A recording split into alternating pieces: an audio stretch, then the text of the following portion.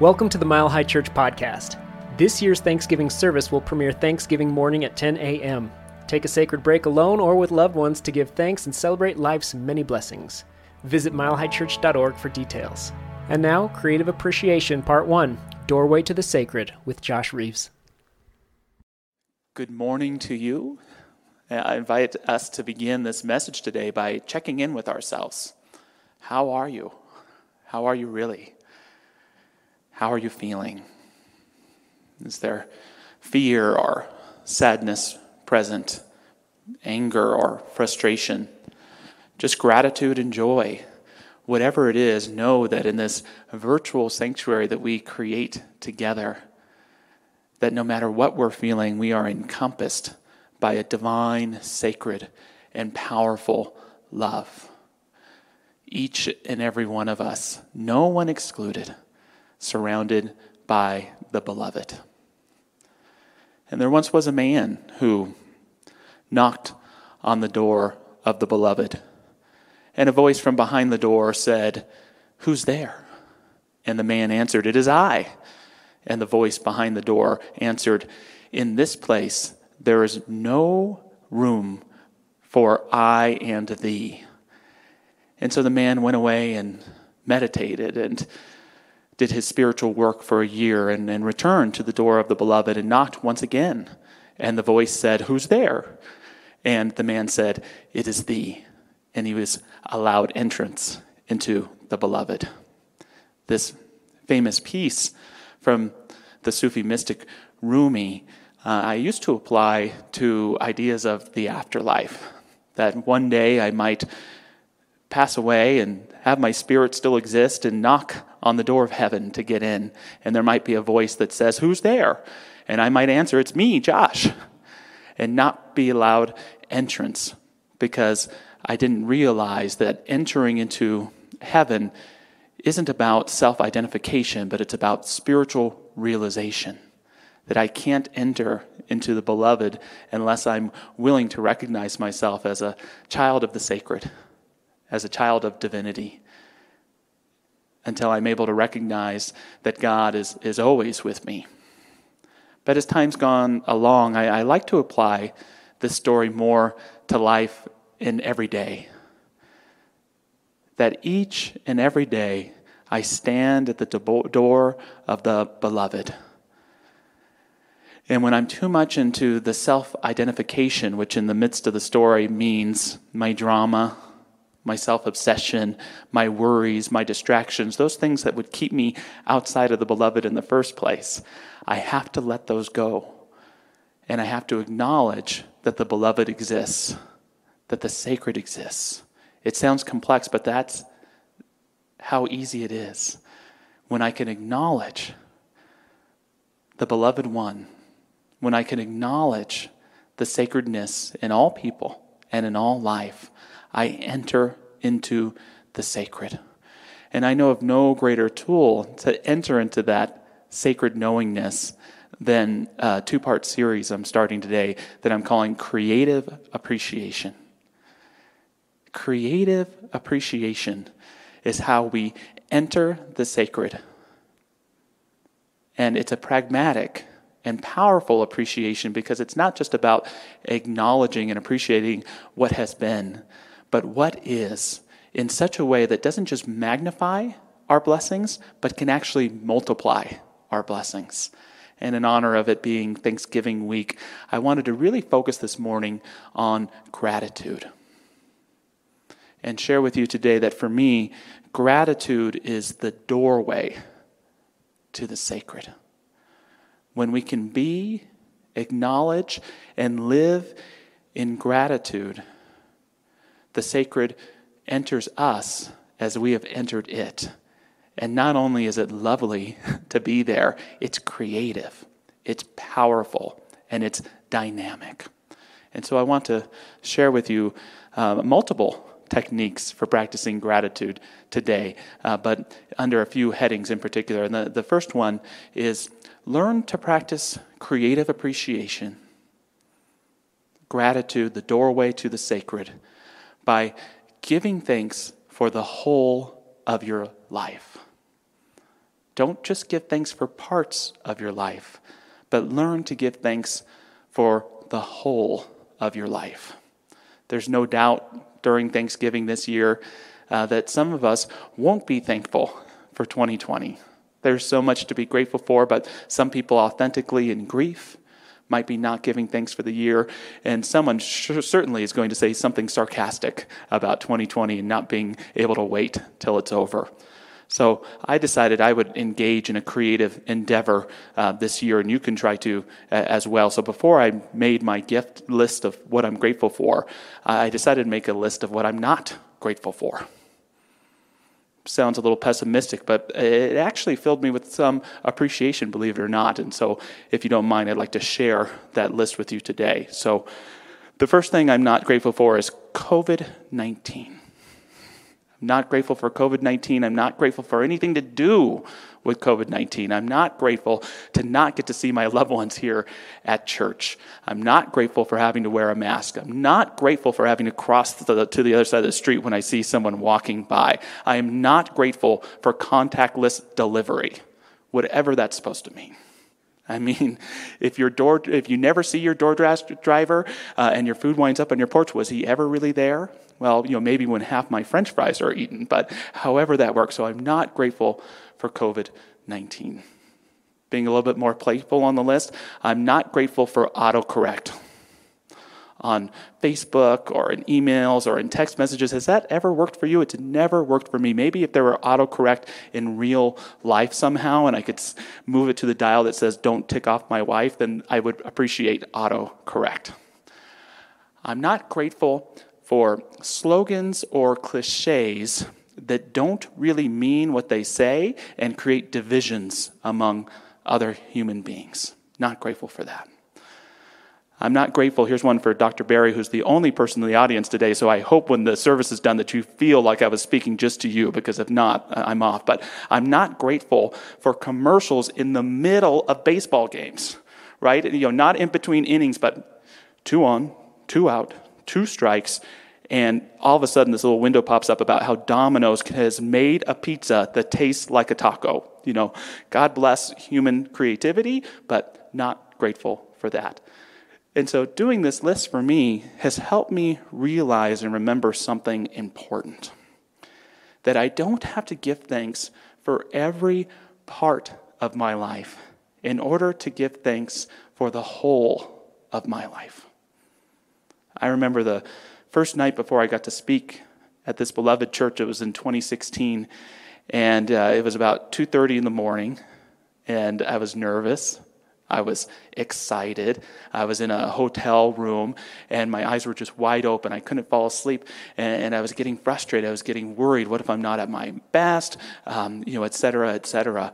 And in the frustration of that moment, I just had to pause and just take a deep breath and say, not just how do you feel, Josh, about this moment, but how do you feel about everything?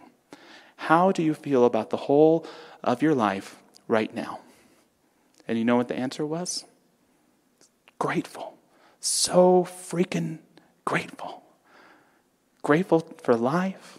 Grateful for the opportunity to speak to this incredible congregation. Grateful for my family and my connections. For the epiphanies and experiences I've had along the way. So grateful. Robert Anton Wilson, the philosopher, said, you are exactly as big as that which you love and exactly as small as that which you allow to annoy you. So remembering that wholeness in that bed that night not only helped me fall asleep, it helped bring me back into alignment with who I am. And you can do that too. Whenever your pet peeve button is pressed, whenever you're annoyed or frustrated in the traffic or with things going on in the world, know that you have the ability to reach back to that panoramic view and give thanks for the whole of your life. And if gratitude isn't what you're feeling when you think about the whole of life, my challenge to you would be to go wider. Keep expanding and deepening. And this gratitude, not only can it help us be more ourselves and more appreciative in the present moment, it's creative. It creates more blessings. It creates more prosperity. it demonstrates as a deeper richness of experience. The second practice I want to share with you today for practicing creative appreciation and utilizing gratitude as a doorway to the sacred has to do with honoring, with sacred honoring. Ludwig Wittgenstein, the philosopher, said something that most of us don't understand, including me, but I want to tell you what it means to me. He said something to the effect of, that which we don't speak to, we pass over in silence. Or I like to interpret it to say, that which we fail to appreciate, we pass over in silence. Dr. Michelle gave a great talk last week about kindness, and it reminded me of what Emerson said. He said that there is more kindness within us than we will ever know. And there's something magical and beautiful about that, but also kind of sad. That for so many of us, we have such feelings of admiration for people, of love for people, of deep caring for people, that sometimes we pass over and don't take the time to articulate, to appreciate, and to practice. Well, the people I love, they know I love them. Well, when's the last time you actually spent time loving them? There are people that I admire that, well, it might just not be socially correct to tell the mail person how much I appreciate them, or the coffee barista, or the first responder I run into on the street.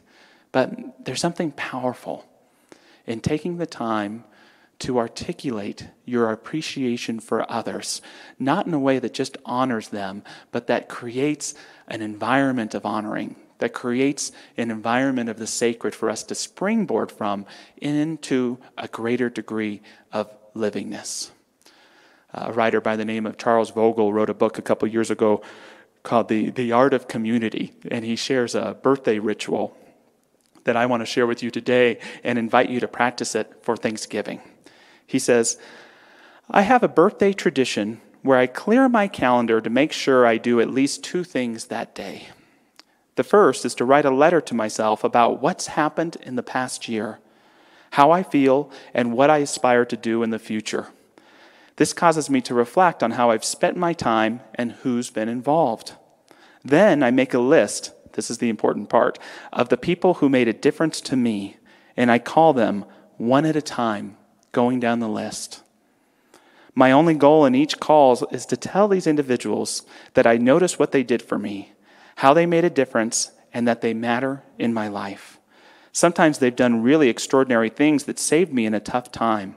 Sometimes they simply extend their friendship and made me feel welcome. I never exaggerate. I simply tell them that they made a difference to me. Who's made a difference in your life this year? In large ways or in small ways? And what would it mean to take some sacred time to acknowledge those individuals? Vogel goes on, most people never say these things. So when you do, it might sound weird, but good weird. I've never had someone get upset because I make this call, but there are a lot of people who feel newly appreciated and part of a stronger community. Take that time this Thanksgiving, not just to reflect on gratitude past, but on the power of gratitude to help move and anchor you deeper in what is sacred and matters most to you in this life so that you can share it profoundly with others. As long as we have this gift of life, share that appreciation with others. And also, take that time not just to acknowledge and appreciate other people, but your own accomplishments. A mentor and friend, Dennis Smith, once said to me, Josh, always take time to celebrate your accomplishments. It's such important advice because I would say when we fail to celebrate our accomplishments, we never fully complete them. Sometimes we just go through our lives achieving thing after thing, going on to the next thing, and never quite pausing to smell the roses of the fruits of our labor, to celebrate our good. Now, you can't throw a big party full of people, but you can create a ritual that honors what you've achieved this year. You can make yourself an ice cream sundae consciously and eat it in enjoyment of what you've achieved in the past. You can take a day for sacred reflection, to write yourself a letter or just be and acknowledge what you've accomplished in spite of so much perhaps working against you this year. I'm so damn proud of our Mile High Church, of our ministers, of our staff, of our incredible production team here, of our practitioners, of our congregation. We have been handed such a challenge, and it's challenging, and it's heartbreaking, and we should never be numb to what we've had to sacrifice. And yet, we should not fail to celebrate our connection, our ongoing communication, our faith, our ability, no matter what we see going on around us, to remember we are one human family, one expression of divinity, and that love is stronger than fear, stronger than separation, stronger than anything. And when we accept it and learn to embody it collectively, we are a beacon of light to the world. So thank you. Let us celebrate our successes even in this challenging time. The last piece that I want to share with you about creative appreciation and using gratitude as a passageway to the sacred is to love the moment. Love the moment. How can we put that in gratitude speak? We can say, thank you. Thank you. Thank you. Thank you. We all know those words of Meister Eckhart. If the only prayer you ever utter is thank you, that will suffice. Why? Because it's more than a social nicety. It's the recognition of being blessed. It's a recognition of being a blessing ourselves. It's the recognition of living in the blessing of God and appreciating our life, not after, but while it's taking place. Thank you. Thank you. Thank you. People sometimes ask, what's the difference between traditional religion and spiritual living? And for me, the biggest difference is that spiritual living, we emphasize spiritual practices that help us experience our closeness with God. Traditional religions do this too, but they often emphasize observing rules and regulations. And these can bring people closer to God. I'm not criticizing them, but what I would argue is if you're practicing a bunch of rules and regulations that you don't understand, you're practicing someone else's religion. You're practicing someone else's spirituality. The spiritual practices that great religions teach us help us to stay connected through gratitude, through prayer, through forgiveness, with the sacred in incredible ways. Talking about the danger of too many rules and regulations where it doesn't bring us closer with God, it just causes us to feel guilty about ourselves and judge other people. I love a famous piece that an author by the name of Deb Price wrote many years ago, and she was trying to create something to criticize those who were using their faith to discriminate against gays and lesbians. And she gives us the following situation. She says, an engineering professor is treating her husband, a loan officer, to dinner for finally giving in to her pleas to shave off the scraggly beard he grew on vacation. His favorite restaurant is a casual place where they both feel comfortable in slacks and cotton polyester blend golf shirts. But as always, she wears the golden pearl pendant he gave her the day her divorce decree was final. They're laughing over their menus because they know he always ends up diving into a giant plate of ribs, but she won't be talked into anything more fattening than the shrimp. And then she gives us this. She says, quiz, how many biblical prohibitions are they violating? Well, wives are supposed to be submissive to their husbands, and all women are forbidden to teach men, wear gold or pearls, or dress in clothing that pertains to a man. Shellfish and pork are definitely out, as are usury, shaving, and clothes of more than one fabric. And since the Bible rarely recognizes divorce, they're committing adultery, which carries the rather harsh penalty of death by stoning. And she goes on, so why are they having such a good time? Probably because they wouldn't think of worrying about rules that seem absurd, anachronistic, or at best unrealistic. Yet the same modern-day couple could easily be among the millions of Americans who never hesitate to lean on the Bible to justify their own anti-gay attitudes. It's a reminder that not to put down organized religion, but to recognize that the true pearls that great faiths give us bring us closer to God, closer to one another, and nearer to ourselves.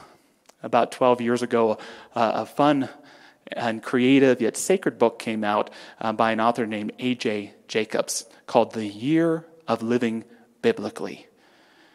A.J. Jacobs tries for a whole year to follow every rule and guideline set forth in the Bible. And you quickly learn that these rules were often meant for the people of the time. They were not meant for us all to be practicing all the time today. So he grows the long beard and doesn't shave. He actually gets a rock and throws it at someone he knew who had an extramarital affair. He wears the tunic and so forth. And it's humorous. He shares, I'm not a religious person. The only time I ever use the word Lord is if it's followed by of the rings. And he continues this living. And yet he discovers in the Holy Bible these rich spiritual practices that begin to have a huge effect on his life. Prayer, forgiveness, taking a Sabbath day, a day off just to be with God. And his favorite, gratitude. And he shares about it here. He says, my obsession with gratefulness. I can't stop. Just now I press the elevator button and I'm thankful that it arrives quickly. I get onto the elevator and I'm thankful that the elevator cable didn't snap and plummet me to the basement. I go to the 5th floor and I'm thankful that I didn't have to stop on the 2nd or 3rd or 4th floor. I get out and I'm thankful that Julie left the door unlocked so I don't have to rummage for my King Kong key ring. I walk in and I'm thankful that Jasper is home and healthy and stuffing his face with pineapple wedges, and on and on and on. I'm actually muttering to myself, thank you, thank you, thank you. It's an odd way to live, but also kind of great and powerful. I've never before been so aware of the thousands of little good things, the thousands of things that go right every day. Love the moment. Thank you, thank you, thank you. And allow your gratitude to create a sea of momentum that carries you into even greater and more expansive blessings. Jacobs concludes, I now believe that whether or not there's a God, there is such a thing as sacredness. Life is sacred. The Sabbath can be a sacred day. Prayer can be a sacred ritual. There is something transcendent beyond the everyday. It's possible that humans created this sacredness ourselves, but that doesn't take away from its power or importance. One last quote to share with you today from Coretta Kent, who shares, love the moment, and the energy of the moment will spread beyond all boundaries. Love the moment, and the energy of that movement, of that love, will push you past the self-identification that says, I'm not enough. Life isn't enough. This is missing. Struggle, COVID, this, that, holding me back. Love the moment and allow that love to move you past all the limitations of mind and of conditions around you. Know that this love is what you need. It's what your loved ones need. It's what our country needs. It's what God herself needs from all of us.